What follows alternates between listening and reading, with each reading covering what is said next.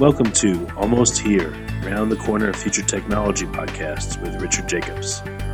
Future technologies poised to transform our lives for better or worse are the focus of this podcast. Almost here means these technologies are now here and starting to be used, or just around the corner, from Bitcoin to artificial intelligence, 3D printing, blockchain, virtual reality, and more.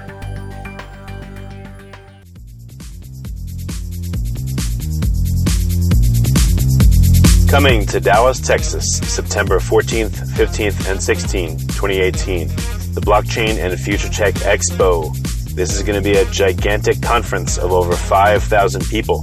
We're going to be talking about blockchain and its applications. We're going to be talking about quantum computing, cybersecurity, artificial intelligence, and several other future technologies that are poised to and actually changing our lives as we speak. Here's why you should attend. As you may know, early adopters are the ones that investigated and profited from things like the gold rush in the 1800s, from the dot-com boom in the 1990s, from the internet boom in 2005, from the smartphone explosion in 2007, from the real estate boom that ended in 2008, and of course, from the Bitcoin boom that started in 2012. Early adopters act now. They don't wait till later. They go out west first. In their covered wagons, they find the biggest gold nuggets. If you consider yourself an early adopter and you want to find the biggest nuggets, then you owe it to yourself to attend this upcoming conference. Blockchain is going to affect how we control and store our medical data, how we send money around the world, how we bank, and more. But artificial intelligence, quantum computing, and cybersecurity will play a pivotal role in our lives as well. And that's why our next event, September 14th to the 16th at the Dallas Convention Center, is going to have not only 5,000 plus attendees, but will showcase blockchain, AI, cybersecurity, quantum computing, and more. You want to get in on the coming gold rush of future tech and opportunity as an early adopter. Don't be left out. To register, go to bftexpo.com. That's blockchainfuturetechexpo.com. Thank you. Hello, one and all, to the Future Tech Podcast. I am Alan Thomas, and today we have Brittany Stotler, VP of Marketing for Local Motors. How are you doing, Brittany? Fabulous. How are you doing? Oh, I'm great. I'm good. You know, we can jump right into it. So tell us about Local Motors. So Local Motors, we are actually based here in Chandler, Arizona. We are a ground mobility company that is focused on shaping the future for the better. So we were founded back in 2007, and we have a strong belief in co-creation and open collaboration. And then we do volume manufacturing of those open source designs using our microfactories. And so is your microfactories on site, or is it in a different location? We actually have one facility here in Chandler, Arizona. We have another facility in Knoxville, Tennessee. The Knoxville, Tennessee was actually the first ground-up installation of a microfactory. The one in Chandler is a repurposed building, so it's not our ideal setup, but that's why we went and built the Knoxville, Tennessee location, right down the street from Oak Ridge National Labs, a partner of ours. Oh, that's pretty smart. You can just shuttle back and forth. Exactly. So tell us a little bit about how the company started. What brought it about? Sure. So the CEO and co-founder, G. Rogers, he actually spent about 8 years in the military as a Marine and lost a couple of friends overseas in the war, and came back with a vision to create a company that we could actually build vehicles here in the U.S. and start moving towards vehicles that we're not going to be utilizing all of that crude oil, and moving more towards electric vehicles and trying to create a better situation for all of us currently and in the future. So he came back, had this great idea, and we actually launched the first ever co-created vehicle, which was called the Rally Fighter. And then from there, we launched the world's first 3D printed car, which was a project that we did with Oak Ridge National Labs. And then we now have launched the world's first co-created autonomous all-electric shuttle, which is Ollie. That's great. I've heard of Ollie. Okay, so I've heard of Ollie. Okay. Mm-hmm. And I didn't realize that was you guys.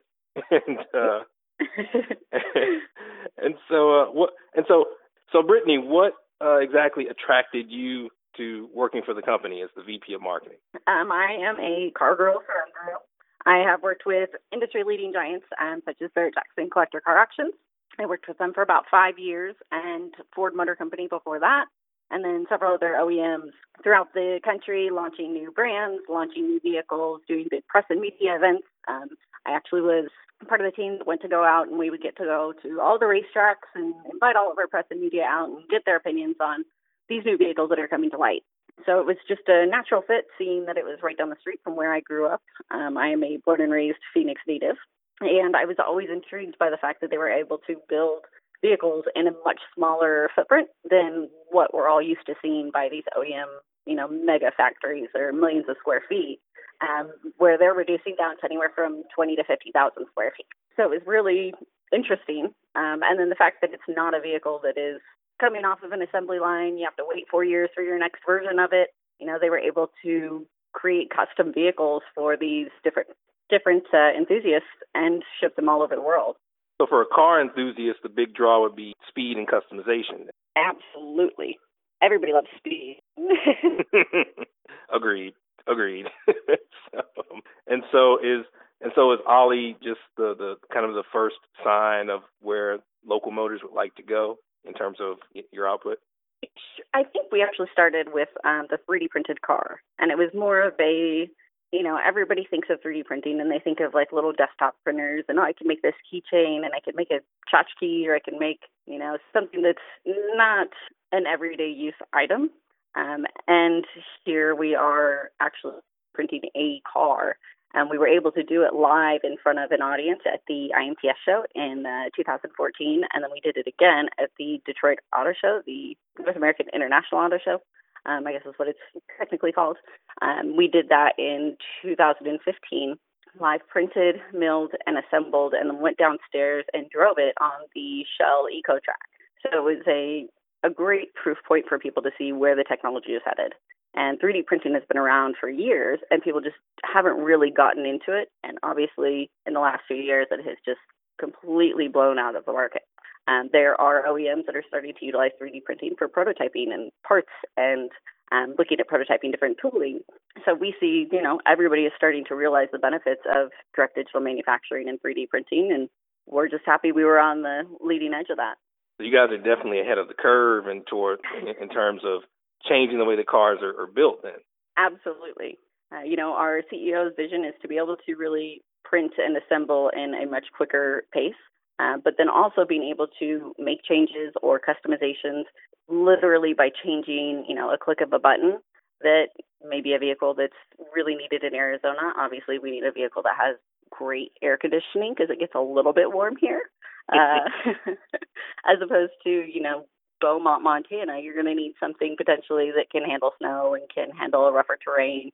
So it's trying to figure out how to make that something that is a customizable vehicle, but without excessive tooling costs and without trying to utilize, as much capital and things like that. So with direct digital manufacturing, we're able to go in, make a change in something, print out a new part, have our engineers vet it, and then move it through the process to actually get it installed into a vehicle. With a typical OEM, for the most part, they release new vehicles every 4 to 5 years, just because that's the cycle that they have to go through in order to get that vehicle through prototyping, through testing, get it into the market. But they've got all these expenses that are built up because all their tooling is based on that one model. And in order to get something different, if you wanted a different bumper and you wanted a different, you wanted a 2-door instead of a 4-door, it's not something that they can rapidly do. Maybe that will come out in 4 or 5 years or longer. We see that all the time. It's you get a 2004 to a 2009 model, and that is your model. We would really like to see things going to where a customer can come in and say, yeah, I really like that, but I'd rather have 2 doors and I want a spoiler. And, by the way, I'm in a wheelchair, so I need to be able to have wheelchair accessibility, or I need to be able to have a rack on the back to house my wheelchair. Trying to make those differences more available to people without having them putting in an excessive amount of expense into the process.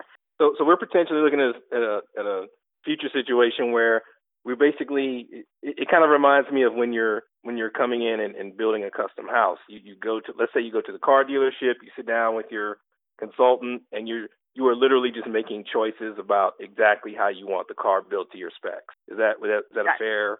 Yes, same idea.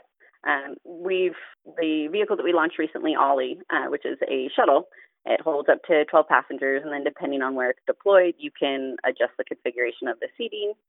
But we actually launched a prototype vehicle, a project that we did, and we had announced at the CES show in 2017, which was accessible Ollie, because we've started to notice, everybody's, and especially lately, you're seeing a lot of negativity and a lot of pushback on autonomous technology, and everyone's afraid and everyone's concerned, and it's a robot. How can it know that it needs to stop? But no one's really thinking of the other piece of this, which is when you pull that driver out of some of these vehicles, like a bus or a shuttle, who's there to assist somebody that can't necessarily get onto that vehicle by themselves? Who's going to restrain their wheelchair? Who can help someone that is, hearing impaired? How are they? This is the vehicle that they need to be getting on. So we launched a project with CTA Foundation, who puts on the CES show. It's just their philanthropic arm of the company, and IBM. And we actually did workshops and projects and collaborations all throughout 2017, and then created a vehicle prototype that we showcased at CES, along with a connected Ollie Stop, as we called it. But it's essentially a connected shuttle shelter so that people can wait. They can see when their vehicle is coming. But it also integrated technology from over 11 different companies, to where a group called Kintrans was actually able to install a technology which is sign language recognition. So the participants that came through the booth were actually able to sign to the Ollie Stop and to Ollie, and then it was responding back to them via sign language, and then it would have a text with it as well. So it was really neat to see how that actually worked and to see people utilizing it. We actually had Stevie Wonder come through the booth with a few of his people. He's apparently very excited about technologies. So we got to walk him through some of the things that we were showcasing. Ultra haptics technology, which is a midair technology. So it basically can create, invisible buttons for people that maybe they can't necessarily push a button. They can wave their hand in front of the button, but there's no actual button there. They would feel it based on the air that is pushed out. And then they can create, an invisible barrier so that it can lead somebody who is blind or has vision loss, and it can actually lead them to an open seat, so they don't have an awkward encounter with somebody by accidentally stepping on somebody's toes or sitting on somebody that's already in a seat because they don't know. So we're trying to give more of that freedom back to these people. And what I really was excited about is one of the personas that we identified as somebody needing, that had vision loss, is a gentleman named Eric, and he's actually an IBM engineer. He was not born blind. He ended up going blind because of a condition, and he helped define what those needs were that he feels he would need in order to be able to utilize transportation again. And he was so excited about the opportunity and being able to help really design and collaborate to bring something to market that would benefit him, but also he already had that inherent sense of pride because he got to help decide what was going to happen, what's going to make his life easier, what's going to make it more available and more accessible to people that may not have that ability currently. And I love that you went into that level of detail and how you put that together, because we're always used to hearing about how it's the device or new application is built and then you go out to market and kind of do some trial and error with focus groups or whatever. But you actually had someone on site helping you build it from the ground up. This is what I would need. Yes, exactly. I mean, we went and we participated. We actually hosted hackathons and workshops at different universities. We had met with a group in Minnesota that is near a medical campus there, talking to them about what patients are asking for, what are their needs. And then a lot of people that aren't really thinking about it is the aging population. There's a lot more people in the world, period, these days, but there's a very large number of them that are in an aging population, and maybe they shouldn't be driving. Their sight isn't as great, but they may still have a license, or they just don't feel comfortable driving. So they feel like they're relegated to just being at home or within walking distance of their home, or they're feeling like a burden to somebody because they have to ask someone for a ride somewhere every single time. So we're trying to give some of that freedom back to everybody. And a lot of people are starting to realize that people aren't buying cars anymore. A lot of self-owned private vehicles, which is mind-blowing to me because I know I was super excited about getting my license as soon as I turned 16. And it seems like that draw just isn't there anymore. That the new people that are coming into the world and that are coming into vehicles, they want the convenience factor. They don't want to have to pay for a car payment. They don't want to have to pay for their car insurance and pay for gas. They'd rather open their phone up, click on an app, and have a vehicle show up at their house in 10 minutes and take them wherever they need to go, and they're done. And so we're trying to make sure that we're moving along with those groups because they're going to be the next ones. They're going to be utilizing these technologies and all of these services. I mean, I would have to agree with you. I couldn't imagine not wanting a car as soon as I turned 16 and got that license. But maybe if Uber had been around or one of these ride-sharing services had been around, maybe I would have considered it as an option. But I can't, like you said, I just can't imagine not wanting to get behind the wheel myself. That's how I feel, and maybe it's just because I grew up in a very thin, spread out city. Phoenix has so many suburbs, and I mean, you can live. It can take 2 hours to get to work because you live that far from work, but you love the community that you're in. So ride sharing or taking a subway or a light rail or what have you. In Arizona, we don't have a subway system.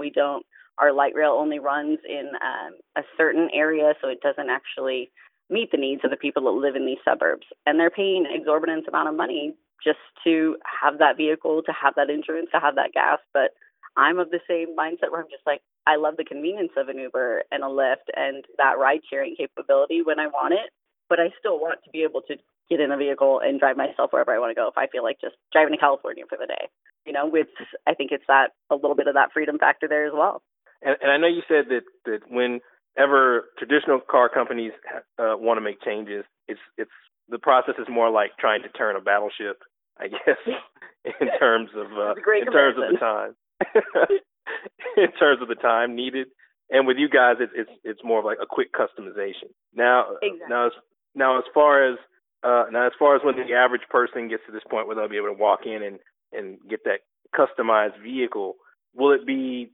I mean, in terms of cost, will it one day be around the same level as just buying a traditional car, or will it be vastly different? Or our CEO has a vision to actually get that cost down substantially. With direct digital manufacturing, we have less capital investment, so it's going to essentially cost us less money to make that vehicle. So we want to make sure that it's something that's affordable and that people can actually get into. The other piece of it is trying to be more sustainable and thinking about how we can actually repurpose that vehicle again. I mean, junkyards are full of old cars. People get a new car every so often, and that car sits on the lot or it goes to a junkyard and it sits and it leaks all these fluids and oils and things that aren't great for our environment into the ground. And then we're trying to figure out what to do with them at that point. So the current thought process behind direct digital manufacturing from our point of view is that you can be able to come in, you design your vehicle, it's 3D printed, it comes out, we can wrap it, it'll look just like a normal vehicle in your full end phase, in your final product. But if you're done with it in 2 years, rather than going and dumping it in a yard, it's you bring it back in, we remove the wrap, we grind it back down, and we print you a new vehicle. So you would actually own something more tangible than that car. I mean, you still own the car if you purchase it outright today. You own your vehicle, but can you go back and say, you know what, I don't want a 2-door anymore. I want a 4-door. They're gonna get, okay, great. Give us that car, and we'll get you a new vehicle.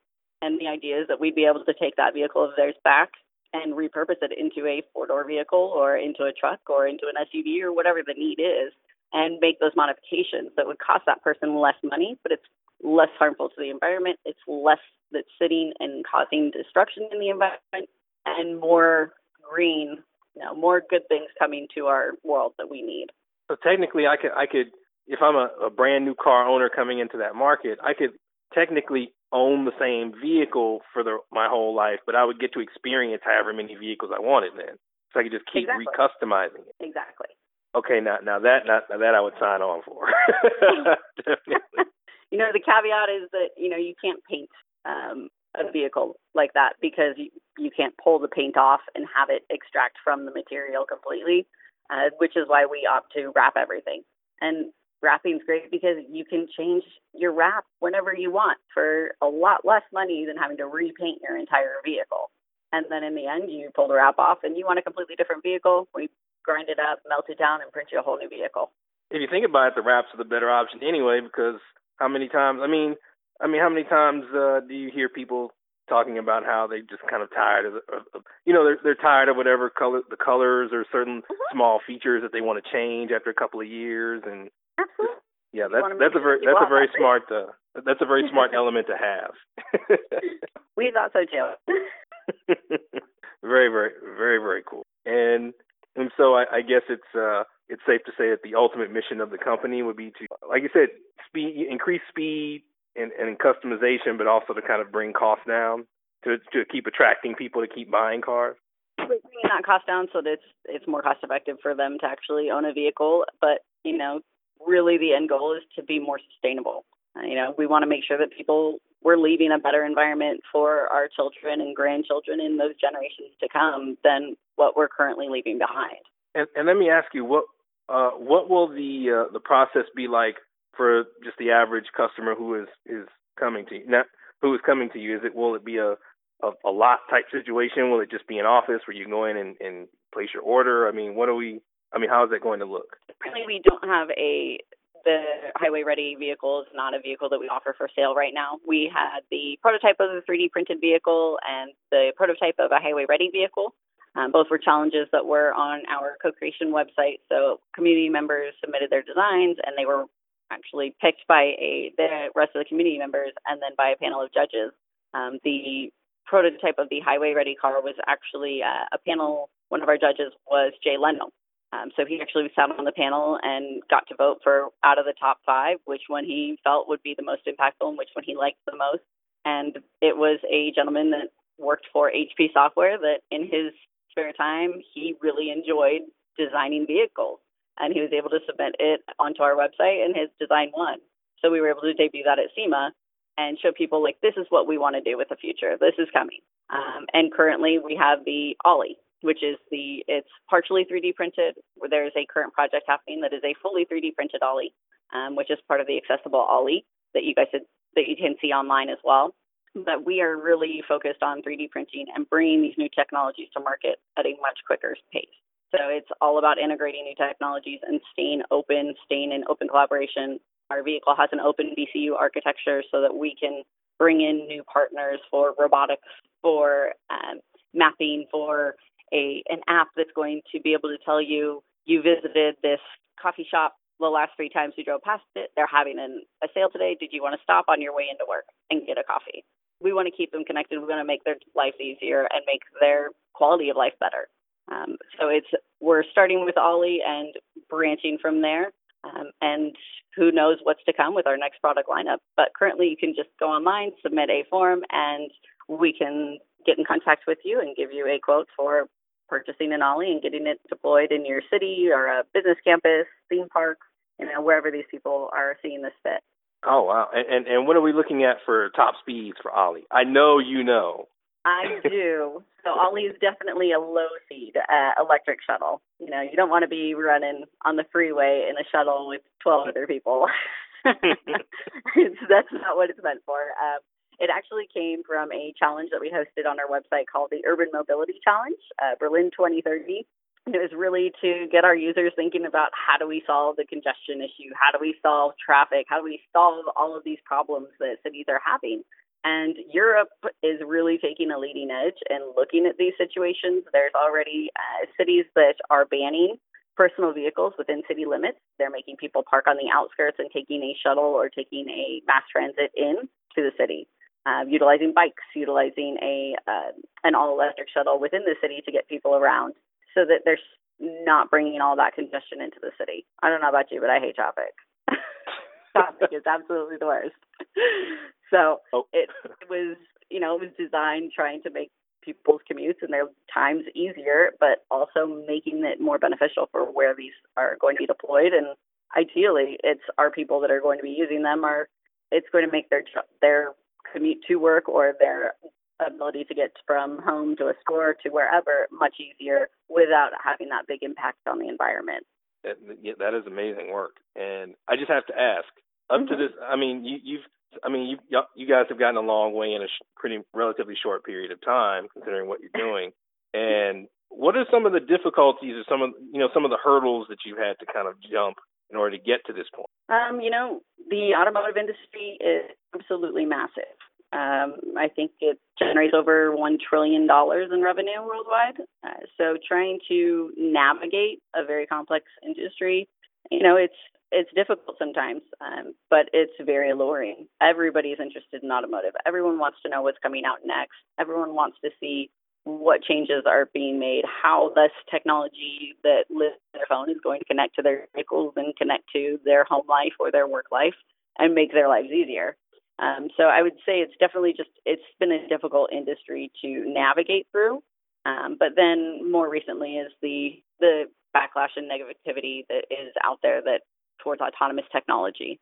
So trying to really change that paradigm and change that outlook and show people that it is a safe technology. We are working to ensure that it is safe, and that we are only going to start in low-speed, controlled environments. We want to make sure that this vehicle is safe before we put it on public roads. And we want to get everyone's feedback. What did you like? What didn't you like? What do you think works? What would work better for you? What do you want to see when this comes rolling out into production and they're rolling all around your city, or maybe it's around your business campus and you have a 2-mile walk from the parking garage to your office?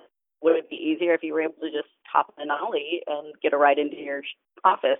And on the flip side of the previous question, what would you say out of all you guys had a lot of achievements already, but what would you say are the achievements that you're most proud of up to this point? Personally, I would say the accessible Ollie. I mentioned having Stevie Wonder come through. We had the commissioner for New York, directly for accessibility. He came through, and he is in a wheelchair full time. So he was excited that somebody is thinking about accessibility first, and it's not an afterthought. And we want to make sure that our consumers know and our customers know that we're definitely thinking about it. We understand that there's a need for it, and that need needs to be met. And we want to make sure that it is met and exceeded, really, by providing and bringing these different partners and technologies into the space and getting them involved and saying, this works, this doesn't. How do we fix this? How do we make it more accessible for everybody? How do we make it more enjoyable for people? And how do we make that ride cost even less money? And I'm sure being in automotive, you constantly have ideas just free-flowing and kind of bouncing around. What types of developments have you heard of that maybe you say, well, this might be a few years off. This might be a little too ambitious for today, but maybe in a few years we could get that done. Are there any ideas like that maybe that come to mind? I think with the autonomous technology, everyone thinks that it's, every auto manufacturer is going to start putting autonomous technology into their vehicles. And, next year we're all going to be sitting in our car and it's going to drive us from point A to point B like we see in the movies. And I think we're much farther off than that, to see it as an everyday driver and to see people not driving their vehicles, but really to push the ride sharing and pushing people to utilize that transit system more and making that easier and more beneficial to people that live in more urban and remote areas or maybe underprivileged and underserved areas, and giving them access to better schools, better healthcare. But it's going to take time, and I think everybody's making really good strides and great improvements to get this technology's cost down.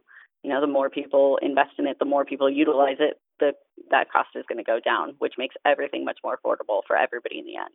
And in terms of the company itself, what does it look like for Local Motors the next 12 to 24 months? Busy. We are launching our Ollie pilot program starting this summer here over in the States. We are launching one over in Adelaide, Australia. So we are going to be literally flying all over the world over the next few months, and we'll have Ollie pilot programs operating. And hopefully you guys will be able to just roll on out and ride and experience it. Let us know what you think.